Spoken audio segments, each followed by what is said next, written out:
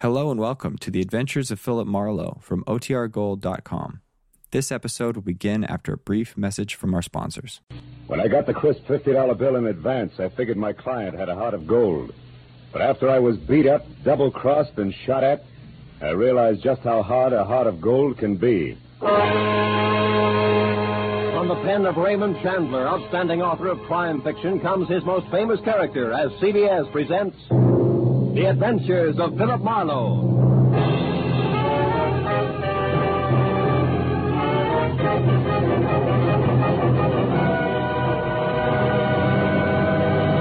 And now, with Gerald Moore starred as Philip Marlowe, we bring you tonight's unusual story, The Heart of Gold.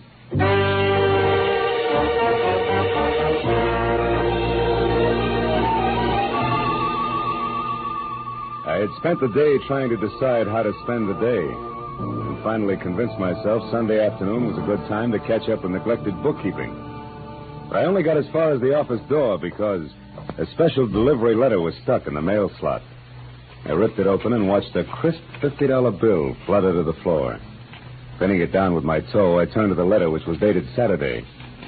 Dear Mr. Marlowe, kindly investigate the party who lives at 1903 North Ogden Street to find out if his name is really Elliot Perdue and what his occupation is.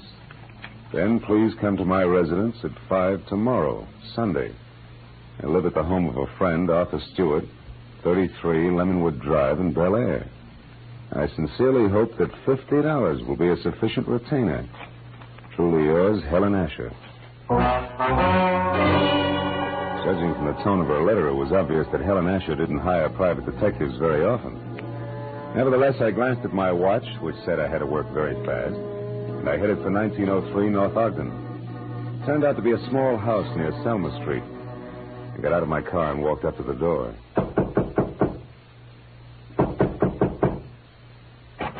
Good afternoon, sir. You the resident here? That's right. What do you want? I represent the Dr. Potter poll of public opinion. I'd like to ask you a few questions regarding... Sorry, but I don't have any opinions to express. Oh, even the opinions of a man with no opinions are important to us. Now, let's just let me step inside here, get out my notebook. There we are. All right, but make it fast. Right. Now, what is your occupation? I'm an investment broker. With which firm? I'm independent. I see. And what is your name, sir? What do you need my name for? Well, for my personal records, in case I have to come back.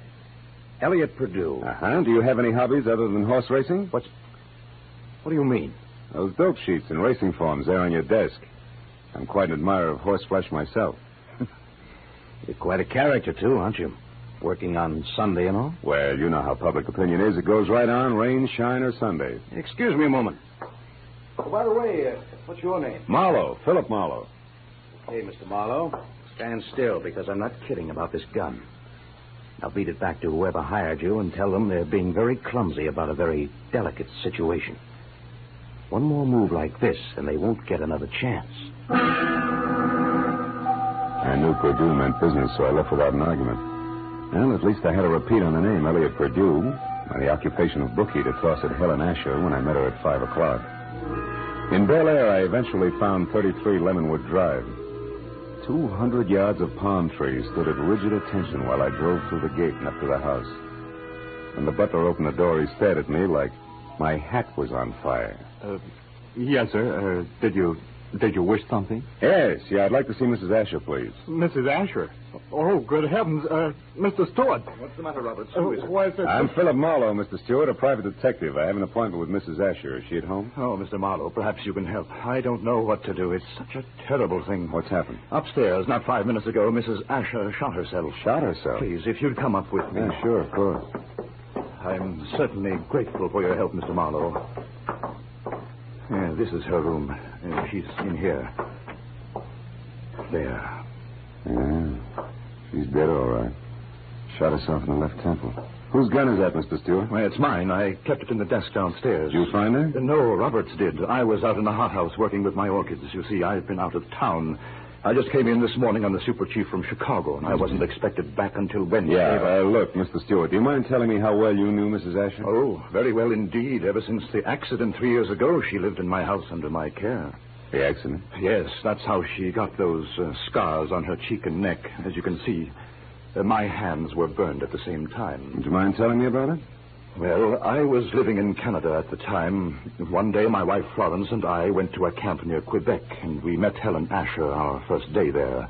She was a pathetic, lonely woman, a widow. Oh? That very night, while she was visiting us, the oil stove in our cabin exploded. Oh. Florence, my wife, was killed, and Mrs. Asher was severely burned. It was ghastly. I can imagine. Mrs. Asher had no one, so I thought the least I could do would be to care for her, since I knew the accident had been caused by sheer carelessness on my part. You took over full responsibility for her? Yes, I did everything I could think of, but she never quite got over the shock of that night, and now this. It's horrible. Have you notified the police yet? No, You no. better do it right now. Yes, I'll go right downstairs and call them. The dead woman on the floor had been beautiful once. No doubt about it. This was my client's, and a certain $50 bill was burning a hole in my pocket. I wandered over to a writing table, and as I looked down, I noticed that the Sunday sheet had been torn off the memo pad. It bothered me. Tomorrow should mean nothing to a suicide, yet Mrs. Asher's memo pad showed Monday already. The sheet was blank, but on a hunch I tore it off and stuck it in my pocket. I was about to turn away when I saw a book of matches from the Conga Club. So I picked that up, too, and then I left. I drove around for some time trying to figure things out. Then I went down to police headquarters to see one Lieutenant Ibarra. It's suicide as far as we're concerned, Marlowe. Everything checks. Mrs. Asher was despondent and she killed herself. She didn't leave a suicide letter, but they don't always. How'd you get in on this? Well, she paid me $50 in advance to air out a small-time bookie or worse named Elliot Purdue. Incidentally, what's the background on Arthur Stewart? Oh, he's a big-money fashion designer. Started his business on his wife's insurance. She died in an accident in Canada. He did a lot for Mrs. Asher because he felt responsible. Yeah, I know all that.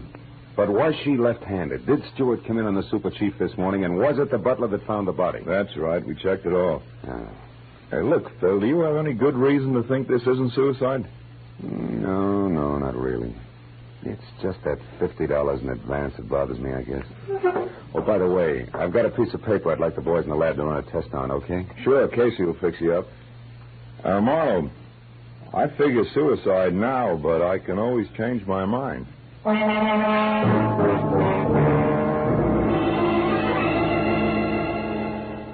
I went down the hall to the police laboratory and handed the blank page of the memo pad to Casey. 10 minutes later, he explained that the impression showed a left-handed person had written a number, Bradshaw 711, with a wide point fountain pen, probably on the page just above the one I'd given him. Well, I thanked him, dropped 4 bits in the Christmas fund bottle, and found the phone. I dialed Bradshaw 711 and waited.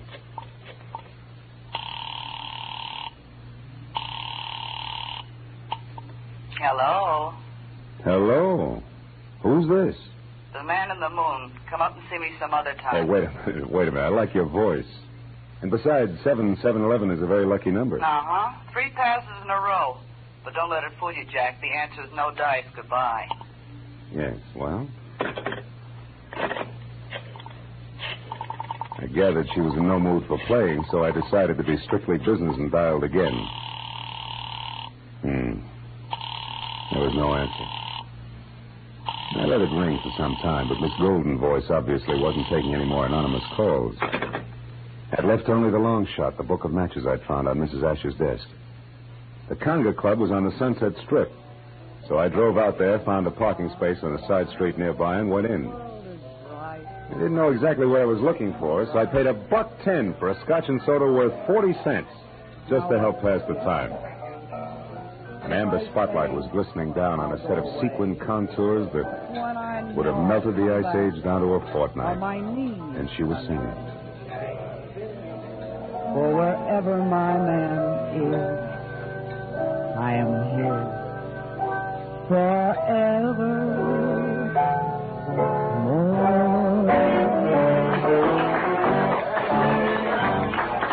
I knew it was Bonita, the Conga's featured songstress, and I knew something else, too.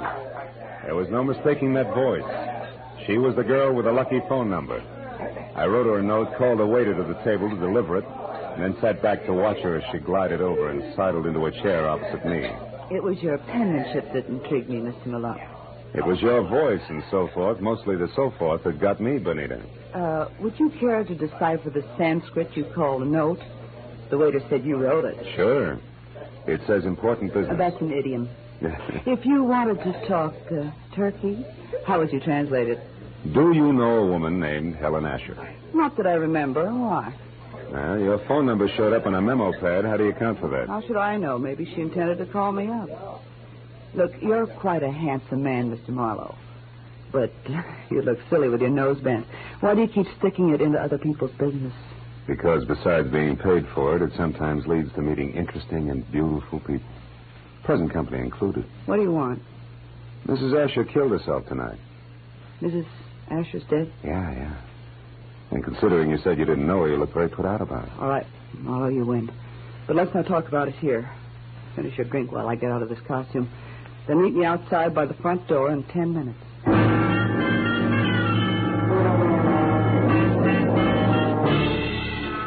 When she headed for the back of the club, I headed for the front.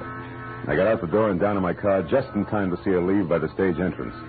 She jumped into a yellow convertible, ripped down Sunset Boulevard, turned onto Doheny, and scraped to a halt in front of the Regent Apartments. At the door, a tall, sunburned man popped up from somewhere and intercepted her. It was Elliot Perdue. A short but hot argument took place, and apparently Perdue won, because they went in together. I found the name Benita Malone over the mailbox in number 5 and got to her apartment door just as the second round started. No, I haven't changed my mind, Elliot. I've been doing a little research since you threw me over, Benita. I've got you and your precious plans right here in the palm of my hand. What are you talking about? This little heart-shaped locket on this little golden chain. Let me see that. No. I'm not showing this trinket until just the right moment. Listen, Elliot, I don't know what's brewing in that slimy brain of yours. But get this, if you try to monkey with my life again, so help me, I'll kill you. Now, get out. Benita, would you be interested if I told you that I know Mrs. Asher's secret? And would you be interested if I told you that Mrs. Asher killed herself tonight? That slows you down, doesn't it, bright boy? Yes, but it doesn't stop me, beautiful. I'll be seeing you before you know it. I ducked into an alcove and heard Benita slam the door on Perdue's coattails as he left.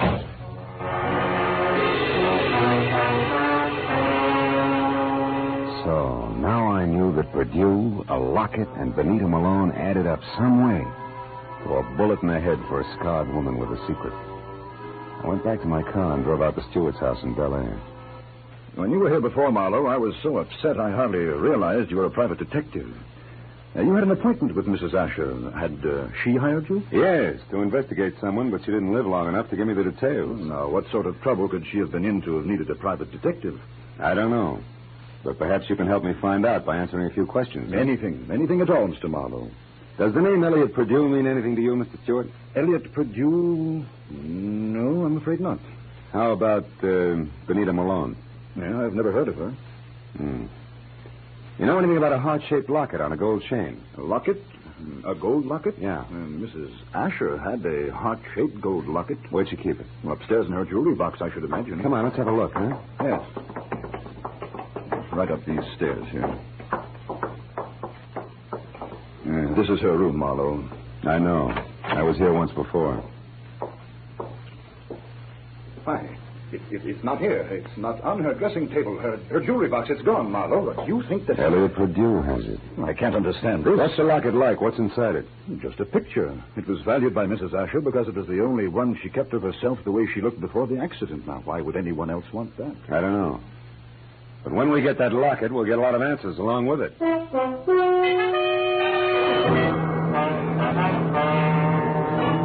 Now I was more convinced than ever that Elliot Perdue, Benita, and the late Mrs. Asher's secret were all dangling from the same chain that supported the gold locket.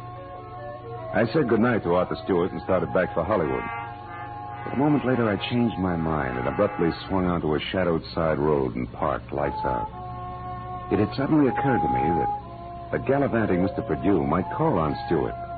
And if so, I wanted to be on hand. 40 minutes later, I was about to call off the cloak and dagger routine when I heard the sound of a powerful motor roaring out of Stewart's driveway. I looked up just in time to see a long black Nash whip by with Stewart at the wheel.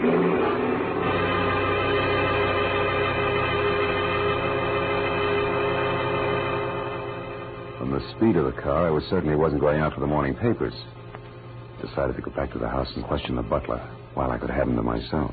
Oh, why, no, Mr. Marlowe. I haven't any idea where Mr. Stewart went. I only know that he had a telephone call, after which he dashed out of the house highly upset. Well, maybe some sick friend needed sitting up with, huh? But tell me, Roberts, did you ever hear of a man named Elliot Perdue? Oh, yes, sir. He called on Mrs. Asher here once or twice while Mr. Stewart was away on business. When did you last see this Mr. Perdue, Roberts? Yesterday morning, sir, about 10 o'clock. And one thing more, did you ever see Mrs. Asher wearing a gold locket, a heart-shaped one? Oh, quite often, sir. As a matter of fact, she asked me about it just yesterday morning, shortly after Mr. Perdue left. She couldn't locate it anyplace. A singular coincidence, huh? Oh, by the way, what do you know about a singer named Benita? Benita? I've never heard of her, sir.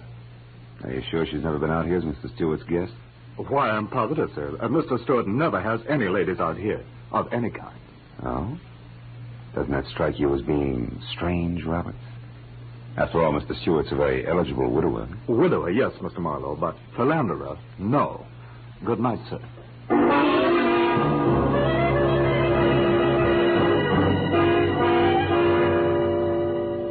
As I drove back to Hollywood, I tried to figure out where Arthur Stewart had gone. But I had about as much to work with as Gypsy Rose Lee after a third encore. And after discounting Benita's place in the Conga, there was only Elliot Perdue's house on North Ogden. 15 minutes later, I walked up to it, but the place was as dark and as quiet as the inside of a coffin. I was about to turn back to my car when suddenly I caught the reflection of a sliver of light bouncing off the glass in Mr. Perdue's living room. I found the back door lock easy to bluff. A moment later, I stepped into the living room. Marlowe, how did you know I was here? Mr. Stewart told me. You're a liar. Arthur wouldn't... Arthur? Well, you see, Mr. Stewart and I... Oh, no, it's Mr. Stewart, huh? Wait a minute, there's someone outside. Perdue. Put out your light. Now, when he finds you keep talking, say anything. I'll be behind the door. Here he is.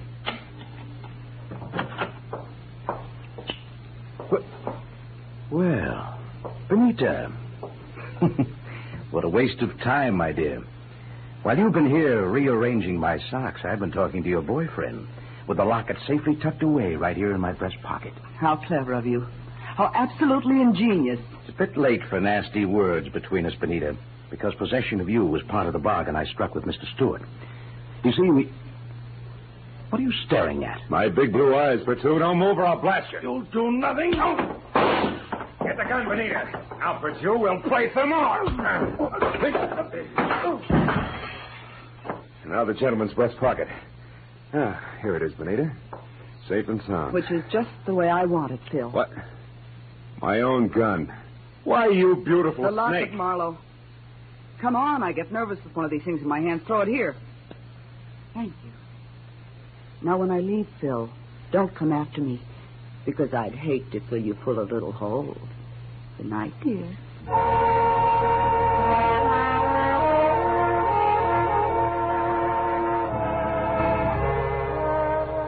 When Benita stepped out of that house, I solemnly swore I wouldn't trust another woman for the next 100 years. But a groan from the body on the floor brought me back to 1948 and Elliot Perdue. I knew that he had seen the picture in the locket, so I went to work on him. Come on, Perdue, snap out of it. Come on. Huh? Oh, it's you, Marlowe. Who'd you expect, St. Peter? What was in the locket, Perdue?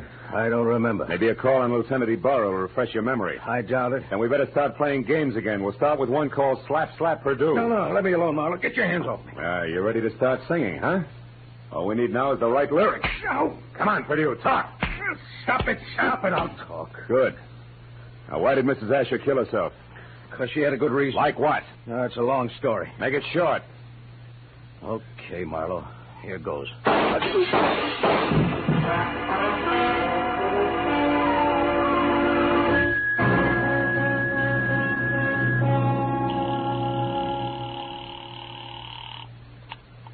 Lieutenant Ibarra speaking. Marlowe, Ibarra. There's a 5-minute-old corpse lying in his living room at 1903 North Ogden. Name is Elliot Perdue. 3 shots through a closed window. I was lucky. Any description of the killer? No, none. Now, look, Ibarra, right now I'm going after a songbird named Benita Malone at the Regent Apartments on Doheny. Will you cover me there without sirens? Sure, Marlowe. I'll attend to it in person.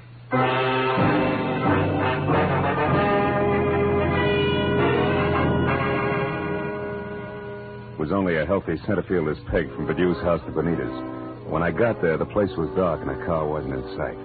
I decided to try the Conga Club. But as soon as I walked in, I began to worry because if Benita had wanted to get rid of that locket, she'd have had enough time to bury it at Forest Lawn. But I didn't know Benita, because Miss Oomph herself was singing in the amber spotlight, and dangling from her soft white neck was the heart-shaped gold locket. I love you because he's wonderful, because he's just my Bill.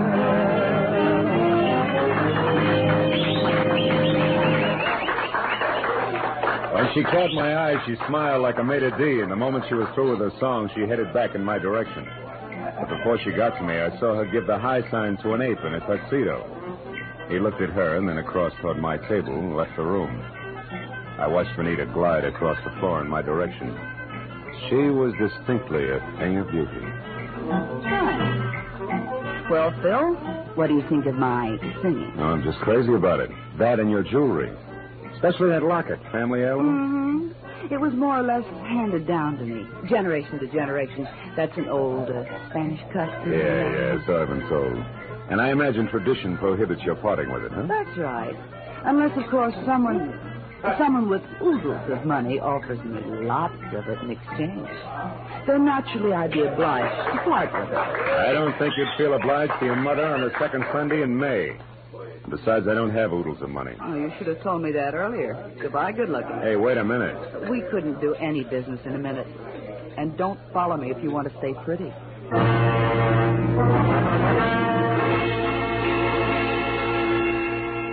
She pivoted on a spike heel and took off for a dressing room, and I knew that if I followed, I was scheduled for a nasty tete-a-tete with an ape in a tuxedo. When I made the lower floor and saw that the long corridor to her room was empty, I knew the setup. The ape would be on the other side of the door waiting. Benita still had my gun, so I got the nearest substitute for a blackjack, a full bottle of Paul Masson champagne. Then I walked noisily down the corridor as far as her door and knocked. Turned the knob slowly, kicked the door open, and stood clear. It worked. The ape's hairy hand was wrapped around my gun, and it came down in an arc that was never interrupted. And that left him off balance. The ape hit the floor, and before Benita had a chance to close her mouth, I ripped the locket from her neck, picked my gun up, and ran. I didn't stop until I collapsed against the store window. Then I opened up the locket. 2 minutes ran out on me before I realized what was wrong with the picture. Then I knew. Arthur Stewart's home in Bel Air was my next stop.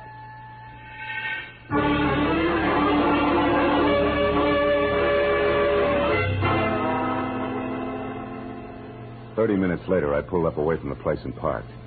And keeping in the shadows, I approached the house where only the library and an upstairs bedroom showed any light. The library had French windows. When I moved up close, I was startled by the sight of a figure going through Stewart's desk. I stepped into the room and found it was my little friend, Benita. I've got my own gun again, Benita. Phil. Oh, doing a little dusting, honey? Oh, don't be funny. I'm not trying to.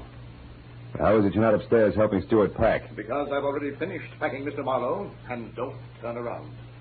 That was well done, Benita. Oh, fine. Sucked in by a little decoy sprinkled with sequins. Never mind the pose, Marlowe. Just toss your gun on the couch over there. Now. That's better. You know, Marlowe, I can't say that I'm very sorry for you. I don't expect condolences from a character who murdered a woman this afternoon and a man this evening. You killed Mrs. Asher? Yes, and that blackmailing scum Purdue as well. But both murders were very necessary, Benita. Even as Marlowe's here will be. Come over here, Benita, behind me. Hurry, Arthur, let's get out of here. Don't worry. And now, Mr. Marlowe, it's time for you. Well, thanks, Benita. You swing a beautiful bookend. You know, I had you figured all wrong. No, don't mention it, dear. I heard the cops coming anyway. You sweet child. We're in here, Ibarra, all of us. Oh, I figured you'd be out here when you didn't show up at that Songbird's place. Well, what's this? The little man on the floor with a large bump on his head is Arthur Stewart, the man who killed Elliot Purdue to keep him from telling me the truth about Mrs. Asher, and the man who killed her this afternoon. So Mrs. Asher didn't commit suicide after all. No, but she wasn't murdered either. She died in that accident in Canada 3 years ago. What are you talking about? Well, the woman that Stewart killed here this afternoon wasn't Mrs. Asher. It was his wife, Mrs. Florence Stewart. You see, there must have been a mix-up in identifying the bodies of the two women at the time of the accident. Mm-hmm. Stewart and his wife had Mrs. Asher buried as Mrs. Stewart. Then they collected the insurance neat, huh? Yeah. But what happened? Yeah, it's simple. Stewart got bored with his scarred and unattractive wife, and he started running around with choice little numbers. Like Benita here. Phil, honest, I didn't know a thing about this. Stewart told me that Mrs. Asher depended on him so heavily that she'd be crushed at his seeing another woman. But I didn't know she was his wife. Marlowe, how do you figure this all out? From a locket that belonged to the woman we knew as Mrs. Asher. It had a picture of Stewart and Mrs. Asher taken in dress clothes before she was scarred. Yet Stewart claimed that he and his wife had only met Mrs. Asher the day of the accident, and on a camping trip at that. But, Phil, I saw the picture, too, and I didn't figure that out. That's because you were too busy trying to figure just how much the locket was worth to Arthur Stewart, or to anybody, in cold cash. You were blinded by all the dollar signs in front of your eyes, baby. Why, Phil, how can you say such things?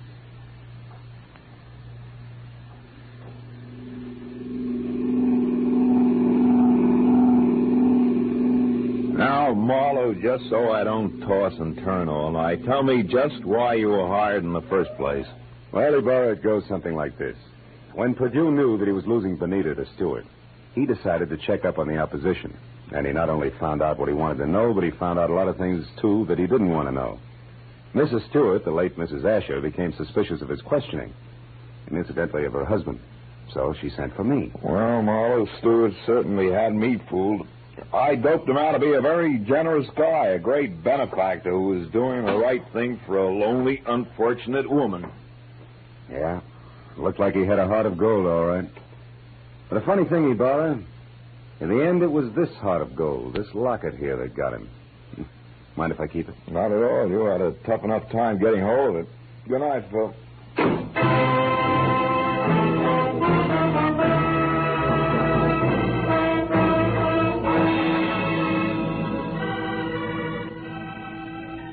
Well, by the time I got back to my apartment on Franklin, the sky was beginning to fill with the soft gray of morning. I pulled the blinds down in my bedroom and sat down for a last cigarette. I had mixed with a lot of funny people that day. But for some cockeyed reason, I kept thinking of Benita Malone, a girl who was no better than she had to be. Finally, I put her out of my mind, and I was about to turn off the desk lamp when I noticed my memo pad. Still read Sunday, which was understandable. But scrawled across the top sheet was a telephone number. And I couldn't figure how it got there. It was written in crimson lipstick. Bradshaw 7. 7-Eleven.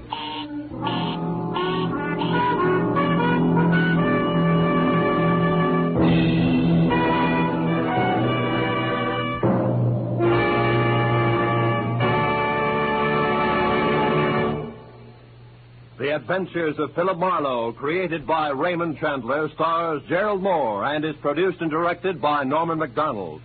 Featured in tonight's cast were Gloria Blondell, John Daner, Jack Moyles, and Ben Wright. Detective Lieutenant Ibarra was played by Jeff Corey. The special music was conceived and conducted by Richard Orant.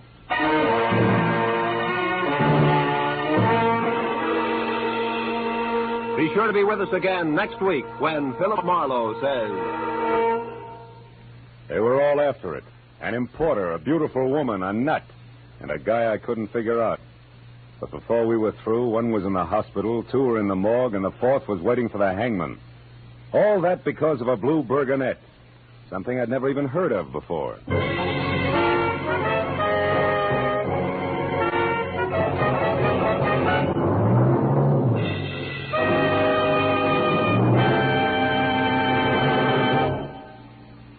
Dr. Fabian, the ship's doctor in cabin B-13, tells a new story of danger in far ports tonight over most of the CBS network stations.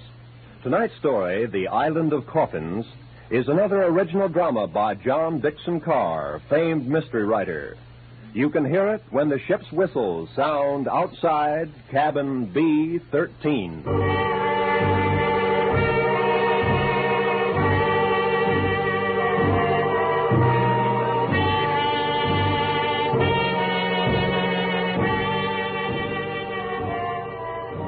This is Roy Rowan speaking. This is CBS, the Columbia Broadcasting System.